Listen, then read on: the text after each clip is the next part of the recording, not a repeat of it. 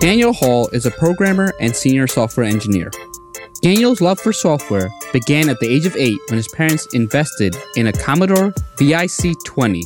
Daniel Hall's early adoption of Microsoft methodology has earned him numerous awards in the nuclear, telecommunications, and aerospace industries.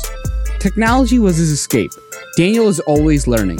He is always staying up to date on technology. Despite being over 50 years old, Daniel's desire for learning is still the same. He is always building something on the side to keep his skills sharp. On top of that, Daniel is one of the nicest guys I know. He has a heart of gold and is always doing what he can to make the world a better place.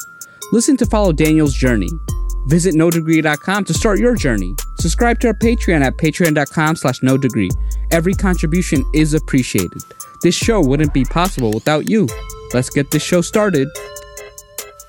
So today I have Daniel Hall, and I'm so happy to have you, man. You're just such an inspiration. You're literally one of the nicest guys I know with one of the biggest hearts, and you're extremely talented on top of that. Can you give the audience a brief introduction of what you do? Oh my gosh, that's a loaded question, man. Well, I think one of the most amazing things that I do in my life is that I am a full-time software developer, and from what I've heard from my wife and my kids, that I'm a pretty decent dad of 5 adopted children. No, I think you're more than a decent dad. I mean, I see the stuff you post about your kids, and your kids are, definitely going places with an example like you. So you mentioned a full-time software developer. So can you be a little more specific? Like, what does a full-time software developer even do? Well, for me, when I'm sleeping, I dream code. I've woken up sometimes in the middle of the night, and there may have been a problem that I've worked on for, a couple, 2 or 3 weeks. And then all of a sudden I'm dreaming and it just comes to me in my dream, and I wake up and I got to get to a computer as soon as I wake up because I'm like, oh my God, I figured it out. So to me, that's a full-time developer. But it's being that kind of developer, you also have that balance because we have our kids, and you have to have that balance, and you have to know when to put that technology down, Junaid, and make that time for your family. No, I think it's very important to be the work-life balance. And even if it wasn't for your family, it's just good to sort of get away, because a lot of times you need to step away to be creative, right? Sometimes when you're going for a walk or you're doing something else, the idea comes, right? Sometimes just staring at the screen for so long, only ever yields certain results. Now, let's kind of take it back. You've been programming for a long time. So when did you get your first start in programming? I started writing software back in the 70s, the late 70s, at the age of 8. And my mom would go to her church function, and she would drop me off at a community college that was about an eighth, quarter of a mile up the street. Back in the 70s, it was safe. You could drop the kids off, and it was a community library. So there's tons of people around, and they had a computer center that was open to the public. And I would go in and just fiddle on the computers. I loved tinkering. I loved figuring things out. And I would come home, in my first adventures there, I would come home with these reams of green bar paper. And by the time I was 13, I was helping college students with their exams and their finals of, COBOL and Pascal. So you learned in the library, but how'd you get interested in it? Like, what drew you to software and coding? It wasn't anything that I had prior to that. The first time that my adopted mom, you see, I was in foster care before I was adopted by the Halls, and it was a pretty traumatic first 5 years of my life. All I knew was that chaos and that trauma. My adopted mom, when she dropped me off there the first time, like I said, I came home with that stack of green bar paper.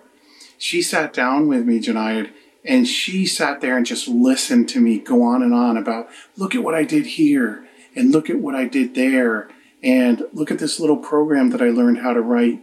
And she showed up every single time that I would come back, and she showed me what that positive feedback could do. And I craved that positive feedback, because the only type of feedback that I really got before coming to the Halls was all that negative feedback, or being called nothing but a piece of shit when my foster dad would shove me into a corner.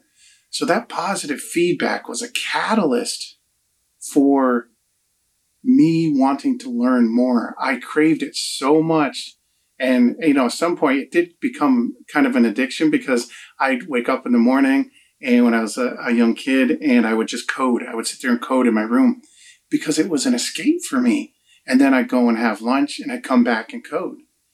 It helped me to get my mind off of all the trauma, both, that was right at the forefront of my brain and probably helped me escape, subconsciously as well. So I would spend many days just doing that. And of course, my mom, she was just advocating and showing up and just taking such an interest in that. And that's really how it all started. What did Daniel Hall code when you were in elementary school? So I had a Commodore VIC-20 at the time. It was a version of BASIC called GW Basic. Actually, it wasn't even GW Basic. It was just BASIC at the time. GW Basic came later on with the IBMs. I would just sit there and I'd write games. You could actually just move. You can move the mouse around. You could write code to move the mouse around. I was just fascinated by how all that worked.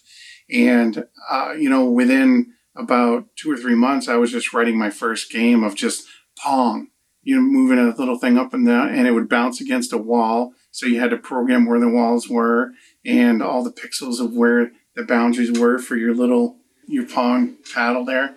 And I loved it. I loved learning. And it was that instant gratification of just, in that drive, it helped me build that drive to want to learn and want to accomplish those types of things, to create. That was at that age, my version of being able to create, some type of software to do something. Wow. So you started elementary school. So now what were you coding in middle school? So obviously you're already coding simple things. So what are you coding in middle school?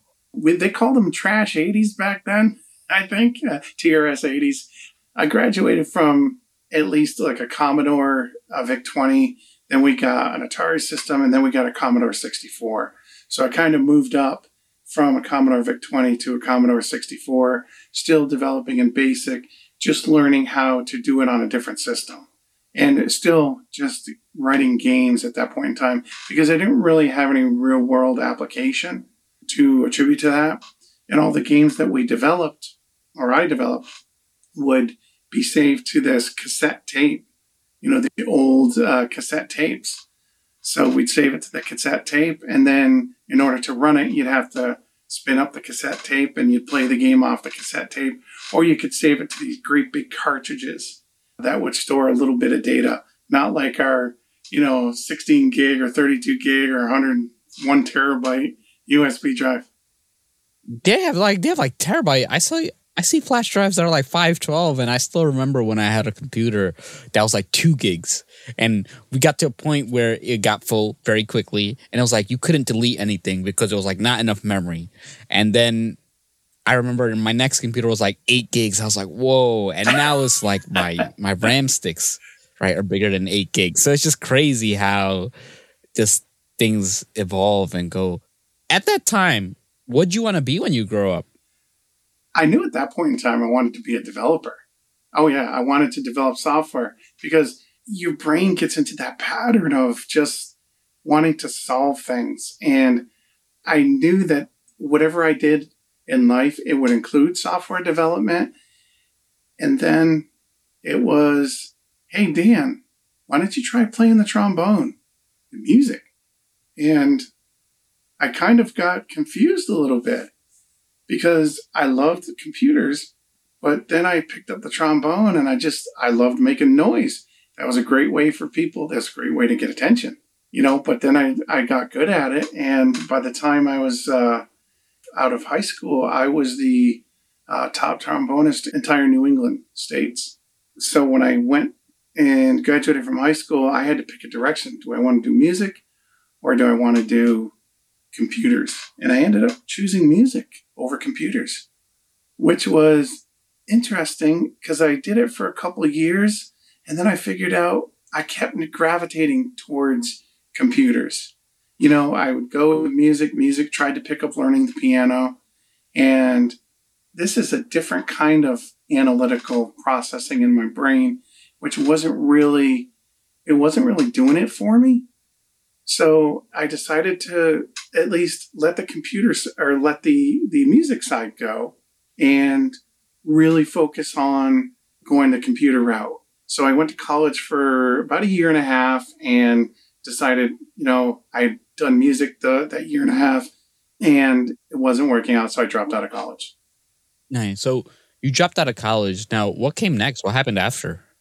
So after college, I ended up working before college, I ended up working for McDonald's. Hated it. I told them, I worked there for a week and I said, I'm giving you my 2 weeks notice. Did you stay the 2 weeks after, or did they just say? I did. I stayed the 2 weeks and, I finished up my 2 weeks and I knew there was a job opening at a place called Applied Graphics, which was an Apple store. They had all the newest tech for the Macintoshes at the time, and the college had those same Macintoshes. So I was like, I got to go learn how to, program and do stuff on the Mac. Of course, back then there was just 3.5-inch floppies that you stick in to boot up a computer and stuff. So I quit my McDonald's run for 3 weeks and started just working at an Apple store or Applied Graphics, which was an Apple reseller. Did you give your 2 weeks notice after 1 week for this one? No. I lasted for about maybe 8 months and their sales went down and I got booted.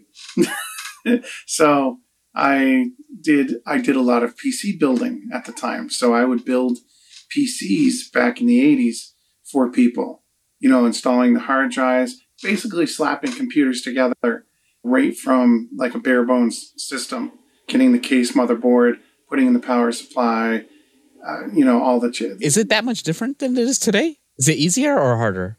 It's a lot harder. I can't even keep up with it anymore, man. I mean, you and I were talking about, configurations on, I'm getting this whole new build of, this i9 or whatever. Then you ask me about the graphics card. I'm like, holy crap, I don't even know what I'm talking about, but he does. I'm like, oh my gosh. Yeah.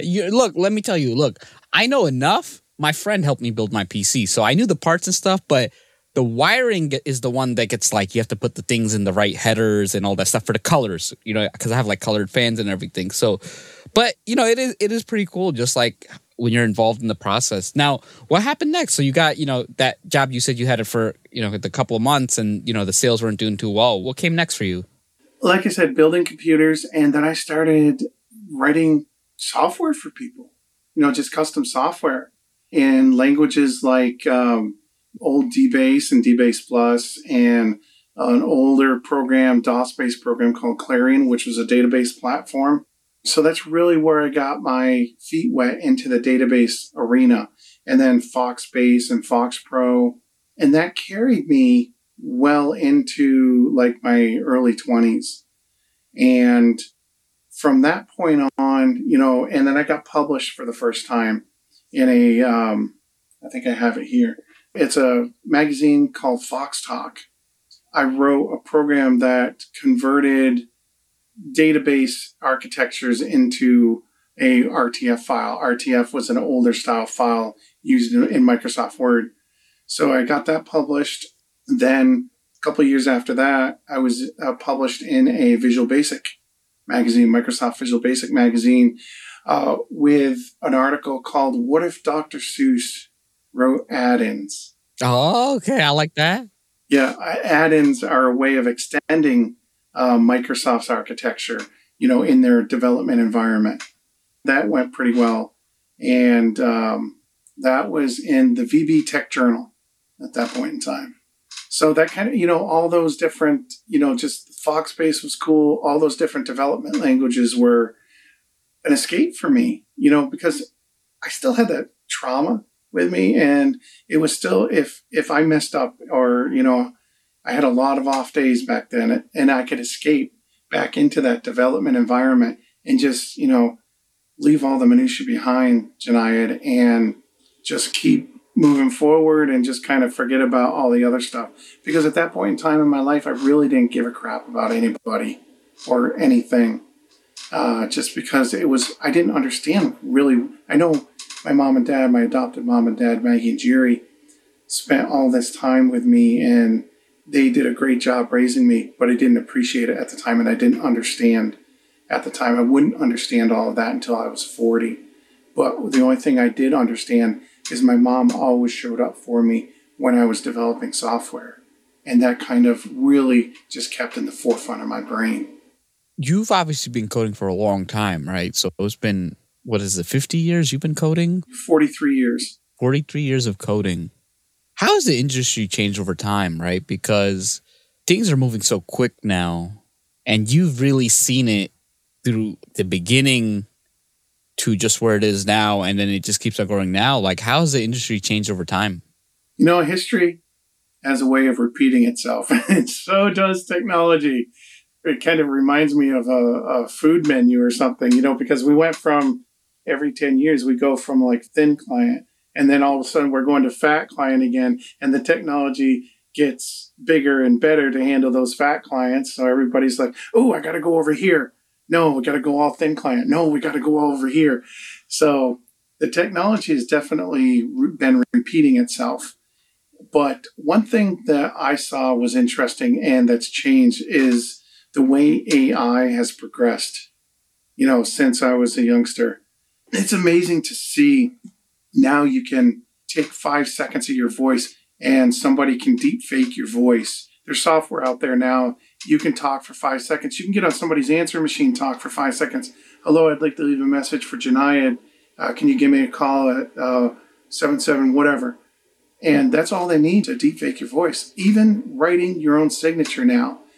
I just found out yesterday, there's AI that'll take a look at, just a couple words of your writing and it'll replicate your signature and put it into a font. So wait, they don't even need your signature to replicate it. They could just look at the other stuff. Well, they look at they have to have some type, it'll match your handwriting. So it'll basically match your handwriting. Yeah, it really changes that. I mean, I'm not surprised, but it's still mind-blowing to me as it happens. Yeah, and the other tech that has been really cool to watch is about 20 years ago, I started getting into, all those cassette tapes that I used to use with gaming. So, that kind of degraded. The tech changed and those cassette tapes weren't used anymore. So I converted those cassette tapes into audio. And I started, started recording audio and then recording audio over the audio. So I kind of got into like dubbing stuff of my own back then. Didn't know what it was at the time, but I liked the layering stuff. So I started to look at back then, like Adobe, I don't even know if Premiere was around. I forget what the name of the software was. I think it was Premiere. And I would start to edit things. Maybe it was Cyberlink. Maybe it was I forget what the name of the software was. But I got interested in video editing. So I started picking up that. And, some of the dubbing that I did, I had these cables hooked up into the RGB outlets and, the audio in and stuff.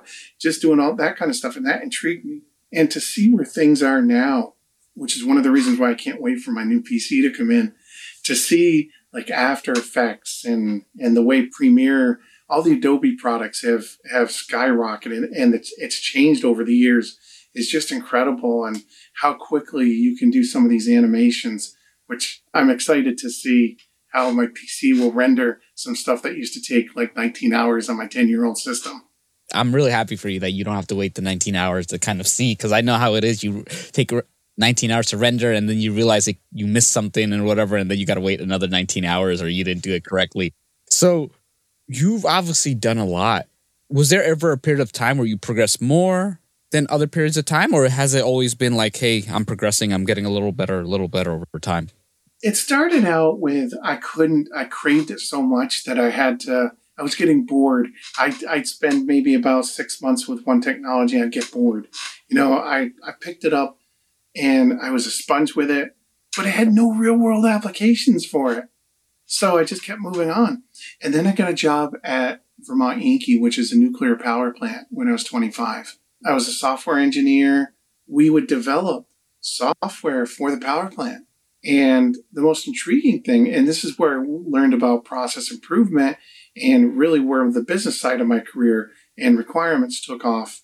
So I had all this tech inside my head, but didn't really know how to put it to use in the real world. So I got to learn, SQL Server back then.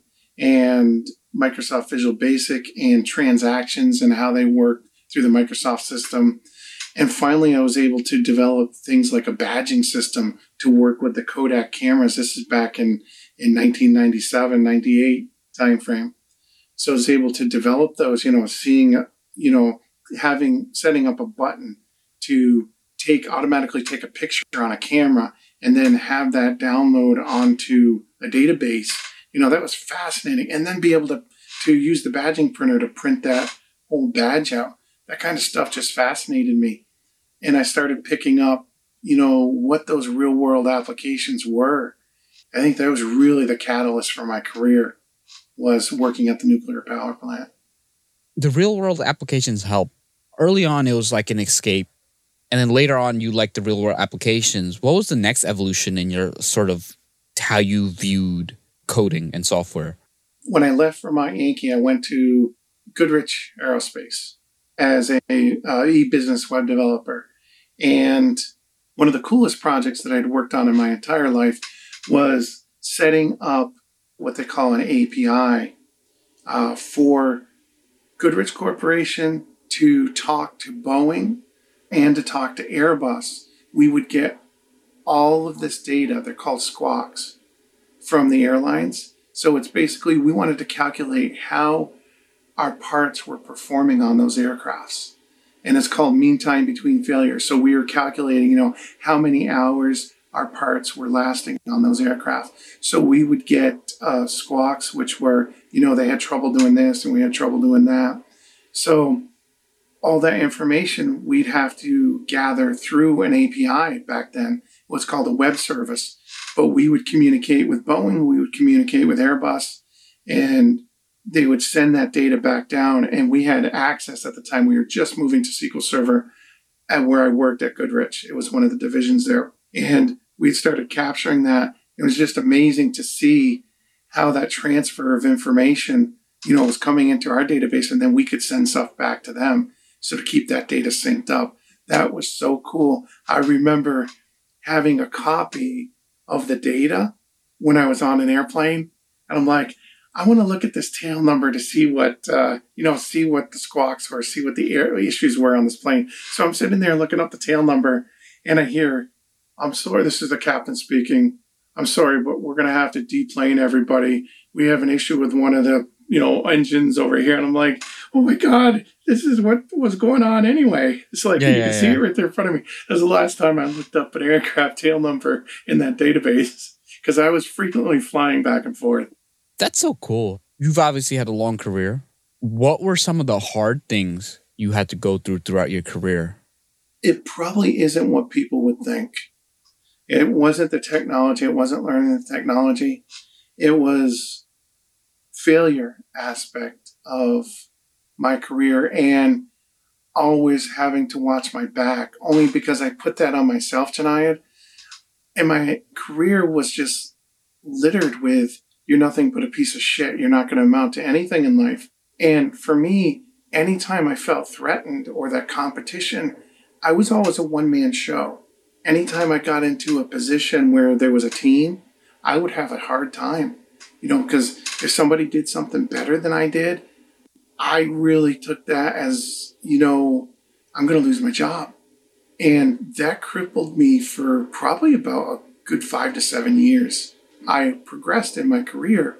It was hard for me to work with teams until I got my arms wrapped around, just being able to let go, and finally got to a point where, I did at Goodrich Corporation, I was on a team, and there was that, what I felt as threatening competition, but the guys were they were great to work with. And it was there that I really learned that it wasn't really me. It was that team that Goodrich had created at the time. We just meshed so well together, and we were very supportive of each other. And I didn't feel threatened by the way I was treated. That just gave me a different sense of, okay, maybe this development thing is not as bad as it looks. So I went from there, and I moved down, I divorced and moved down to DC area so I could get a better job to be able to support my son who was still living in Vermont with his mom. So I wanted to be able to still support him. So I needed to find a place where I could make a better living. So I moved down and started consulting with tech systems and was able to work with some amazing teams down there. At BAE, we did some work for NIH in their telecom division. And it was Nextel after that, and Nextel was bought out by Sprint. So I had a nice run with working with just some great teams that really taught me that it's all about the team. It's not about the individual. Learning that, now you have this lesson going forward. How did that impact your career? Well, then I decided, okay, I got to take a breath. So I took a job with a financial services firm. I stopped consulting. I met Tina and Annie Harmony. And I said, I really need to settle down and get a job where I'm not consulting or traveling around. Or Tina, as you know, is my wife today. And we've been together for almost 16 years now. We'll be married 15 years on April 28th. I knew I had to get just a steady job. So I worked for Kessler Financial for almost 7.5 years. I was a one-man show again. So it was a step forward because I got to kind of take a break and kind of make my own schedule, which I think that really prepped me for going out on my own. Because after that 7.5 years, they were suing Allianz Corporation at the time, and they ended up losing, and they had to pay some attorney's fees, millions of dollars of attorney's fees. And they let us know early that, they were going to let us go. So I had that heads up. Says, all right, I'll create Dream It Software until I can find another job. And that's kind of how Dream It Software came about back in 2012.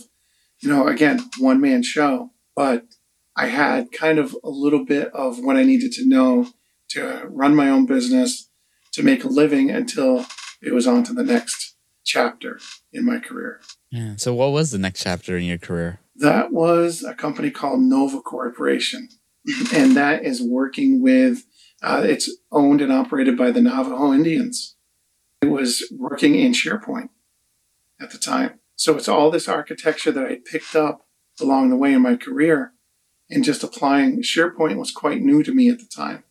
I'd had a little bit of experience with it when I did some work with NIH, but hadn't really fully dived into the internal working. So it was a good way for me to learn some of the newer technology and had some really amazing people that, even though I left there 1.5 years later, it would stick with me the rest of my life. People like Randy Wilson, who was a retired Air Force veteran, and he's just an amazing friend. Tiffany Roth, just some amazing people that I've just stayed friends with. I'd stayed friends with a few people on other jobs, but this taught me that how important it was to, well, maybe I was a little selfish, but how important it was to build those relationships, the solid relationships, especially, in your career, because those are the people that are going to be your best advocates as you jump from job to job. You can have those solid references. So I understood that, and some of the best references I have back then in 2012 and 2013 are from those people that I've stayed friends with. And it was just another chapter in my life where I learned how to build relationships with people. Was there ever a time the lack of a college degree held you back? No, because I knew in my mind it didn't matter what it was. Technology to me was technology. It just translated to me ones and zeros. So if I had to pick up the technology, I knew I could learn it really quick. And I could go into a job and say, well, I don't have experience, but I'm a quick study and I can pick it up. And I'd say within a couple of 2 or 3 months, I could pick it up. And I wouldn't be afraid because it was just technology to me. Did you ever get held back from the other side and that they just felt like, hey, you don't have a degree, we don't think you're qualified? Or they were like, hey, you have the experience and we think, it's not a risk sort of taking you on? Never had a degree hold me up. Only one time, and I can't even remember what the business was. I think it was General Dynamics. They were looking for somebody with a bachelor's degree. And They say, like, you don't meet the qualifications for the bachelor's degree. We're not interested. I had a list of every criteria that they met on there and then some. I was probably overqualified for that job, but they didn't. They wanted the degree. And I thought to myself, that is so short-sighted. To me, said, okay, I need to fend for myself on this. If somebody comes back and says, I need a degree, if I want that job, I'm going to tell them every reason why they should hire me for that job. Or I'm going to handpick jobs that I feel are the right fit for me. I don't go into looking for jobs thinking, well, it's a privilege for me to work for them. No, it's a privilege for you to have me on your team. It is a privilege because I'm privileged that you're my friend, right? I'm privileged that you're sharing the story. I feel the same way too, by the way. And I don't want anybody to think that's egotistical of me. That's just what I've learned. And that's the pride that I have in what I do. Just for listeners, it's like you have to believe you belong there, because if you don't believe you belong there, it will just hurt you in the long run. People will use it to pay you less. People will use it to not get you in the right rooms. You have to advocate for yourself, right? And especially when you don't have the degree, right? You have to make sure you believe you belong there, because you want to be full confidence. You want to tell them what they need to know. You want to tell them what you bring to the table so that they select you. And then you pave the way to, for other people without degrees. Now, what advice would you have for someone starting software? Because it's honestly overwhelming, right? There's so many options right now. What advice would you have for someone who's young, elementary, middle school, and getting started in software? I would probably let them know that it's going to be a very, very difficult road. If you wanted to start with something, I would try and pick up one of the databases that is out there. Either something like E61, or I guess on the Linux side, it could be Mongo. One of the free database platforms that's out there, and start learning just the languages that are in there. It's usually a standard query language or structured query language, SQL, as it's called.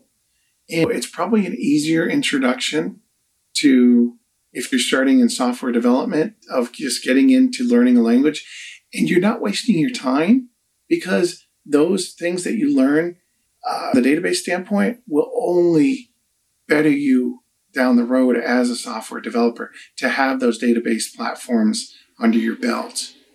If you get your thing or your passion is networking and figuring out how little pieces of data or packets travel through a network, and then, maybe you want to start with just looking at getting A+ certified, where you're just learning about A+ certification is really just learning the basics of the operating system and knowing how packets are traveling, but getting your feet wet in the operating system environment.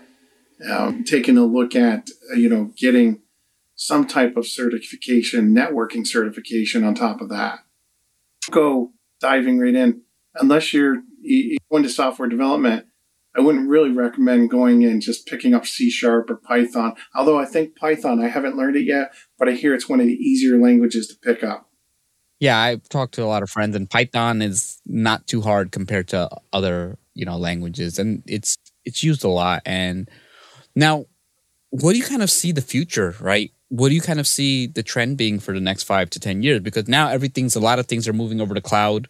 Now, a lot of things, and I figure it's going to have the same thing where eventually we're going to move back off the cloud, right? And then we're going to move back on then, right? So a lot of these trends are happening. What are kind of the trends you see in the future that people should really capitalize on? Bitcoin and blockchain are not going away. That is 100% not happening. Because the technology is solid, but it still has to mature. I mean, it's been maturing for almost 10 years. And that's not going to slow down because the tech is solid. Honestly, see companies shifting to blockchain. I think they're going to shift it in such a way where they're not going to want to store all their data out on the blockchain publicly. They're going to want to store them on their own private blockchains internally. So I think that shift of what we talked about of fat client, thin client, fat client, thin client, and stuff going to the cloud and coming back off the cloud, you're going to see that shift with the blockchain as well.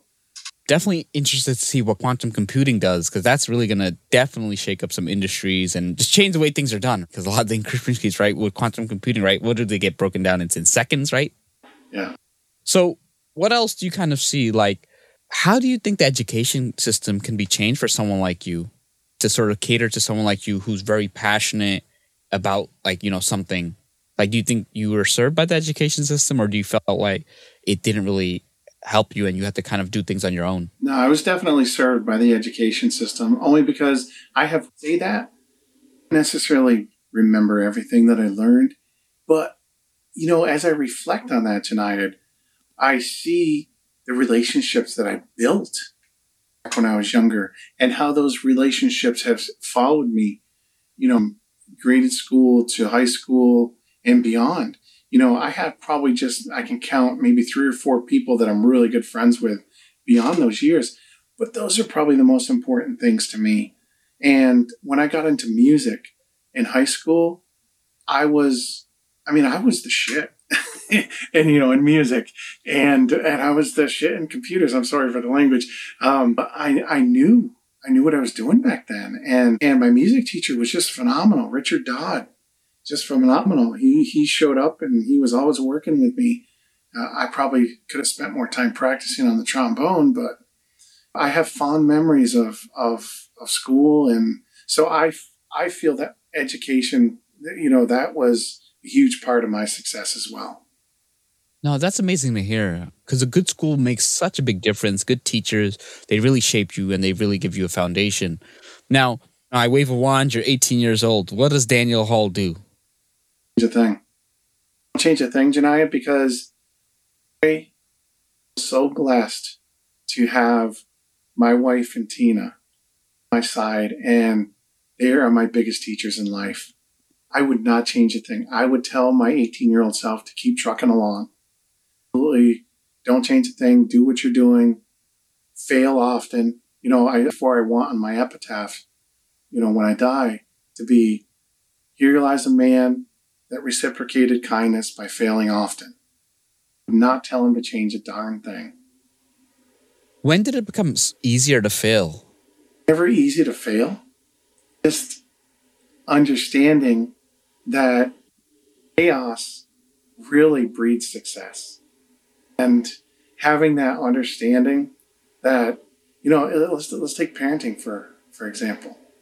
I always thought that as a parent and working with our children, you know, that have all this baggage and have all this trauma that they bring to us, and we have no idea how to navigate it. And we felt for years that we failed and failed and failed as parents. And that takes a toll. It really does. But one thing that I realized, you know, a couple of years ago, as I saw my children getting older, and I saw my oldest, who was severely abused, her birth parents and birth and step parent, saw her graduate from high school at the age of 20. I realized at that point in time, and that was 2 years ago, I realized at that point in time, we got there because we felt like we failed so many times, but we did exactly what my mom did. I came to her with those those sheets of green bar paper. We kept showing up for her. We kept being there for her. Despite everything that she put us through, we kept showing up. And that helped at least us understand that we didn't fail. We are showing our children how to fail, and 2, how to be resilient people. Keep showing up. Look, at the end of the day,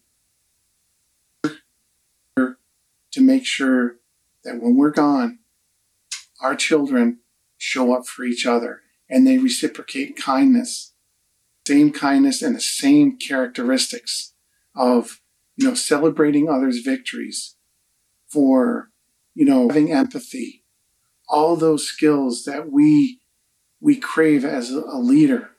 We try to teach them. They don't always have to win. You can win, but you can also lose and still win by having the ability to say, great job. You did such a great job when somebody else wins, and praise them for their victories.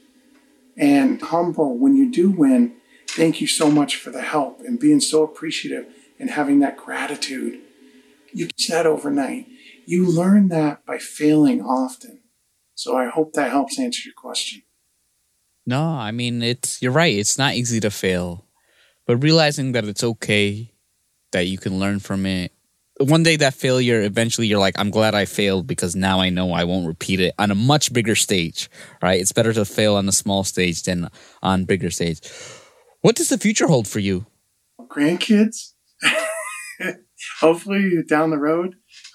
Most importantly is just seeing my wife, to make sure that I'm continually showing up for her and making sure that she has time to recharge her batteries. By going out with friends. And, for the longest time, it took me a while to understand what her needs were. And the future holds, just making sure that I continue to show up for her and that our children are showing up for each other. On that, it's just sure that we have the tools to help them thrive. Parker, who is 9 years old and he's autistic and he was drug and alcohol exposed in utero. We still have a lot to navigate with him. So that future is just full of continuing to understand how to help our children have better coping mechanisms as they progress from, into their teen years to adulthood. The future looks like, everything else in between, Janayad, it fills in itself. Doesn't hold vacations. The future doesn't hold cars, these glorious cars. It'll be another 10 years before I get a PC.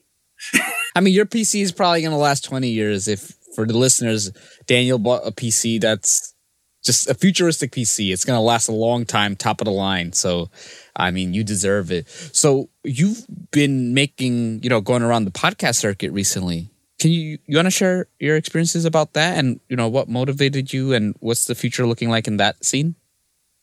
Motivated me to start getting on live streams and podcasting. When my brother passed away in 2020, one of the first people that I felt like I could actually talk to, you're just so easygoing. I'm like, this guy's got 20,000 followers. It's almost 20,000 followers. He's never going to talk to me. And you just kept on talking and carrying on conversations with me. And I thought that was the greatest thing. And then one day you said, I really love your story. You should get on one of my casts or live streams. And I'm like, nervous. I didn't know what I was going to talk about. And you just kind of eased me into it. And snuck in on Gabe Leal's podcast first, or his live stream. And I said I wanted it to be you first, but you guys helped me to get my story out there. And to the point where it was so therapeutic for me to, continue to talk about that. I felt that I started learning that, my story is kind of, a unique one.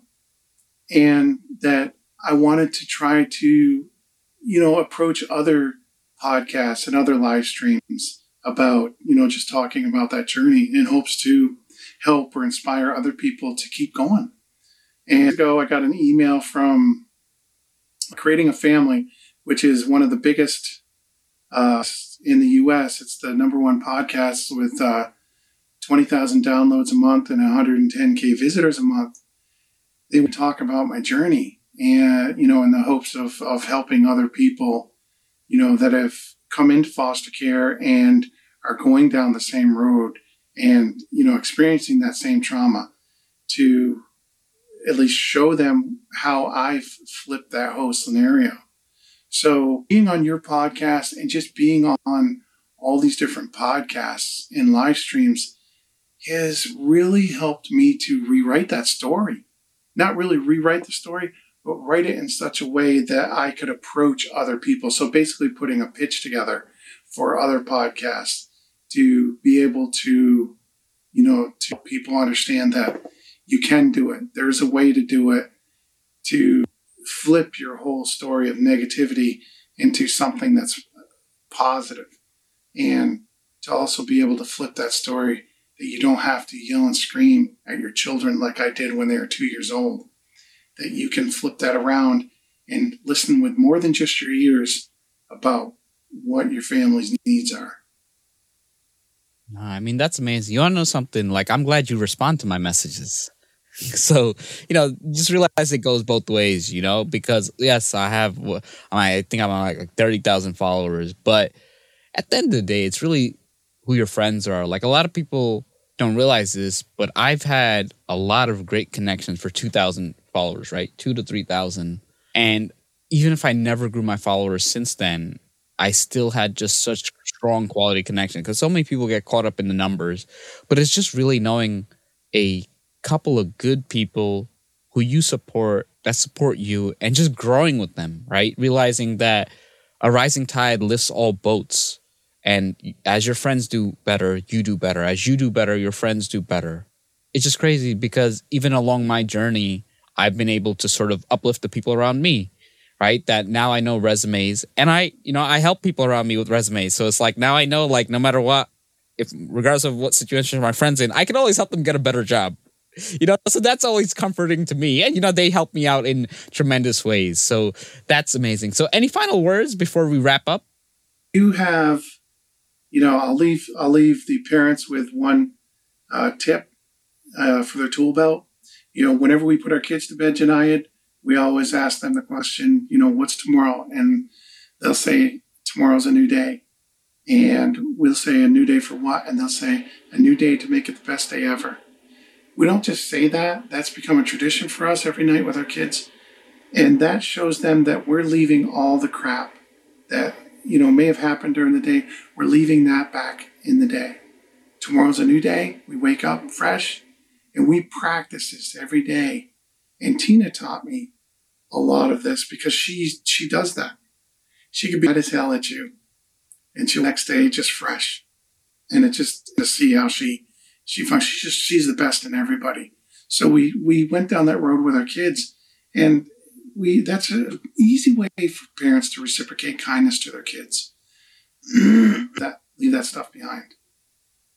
No, that's okay. You know what? Tomorrow is a new day, and I'll make sure to make the most of it. How would people follow you? How would people support you, get in contact with you? LinkedIn is really where I hang out. So LinkedIn is the best way to follow or get in touch with me. And I will respond to messages. No, he's very responsive.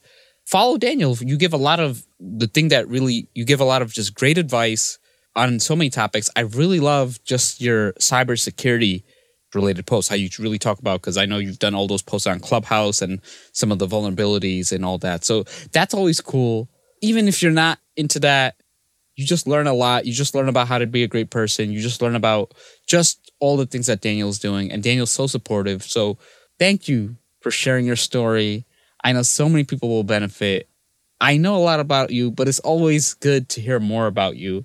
And I look forward to following your journey and just supporting you in any way I can. And I truly appreciate all of your support, Daniel. Much, Janayad.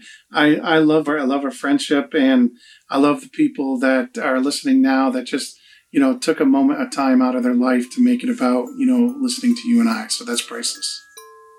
Yeah, and I know they've gotten so much value. So thank you for this amazing episode, Daniel. Another great episode. Thank you for listening. Hopefully this information was valuable and you learned a lot. Stay tuned for the next episode. This show is sponsored by you. No Degree wants to remain free from influence so that we can talk about the topics without bias. If you think the show is worth $1 or $2, please check out our Patreon page. Any amount is appreciated and will go towards making future episodes even better. Follow us on Instagram or Snapchat at No Degree Podcast, on Facebook at facebook.com/NoDegreeINC. If you want to personally reach out to me, connect or follow me on LinkedIn at Junaid Iqbal, spelled Jonaed, last name Iqbal. Until next time, no degree, no problem. NoDegree.com.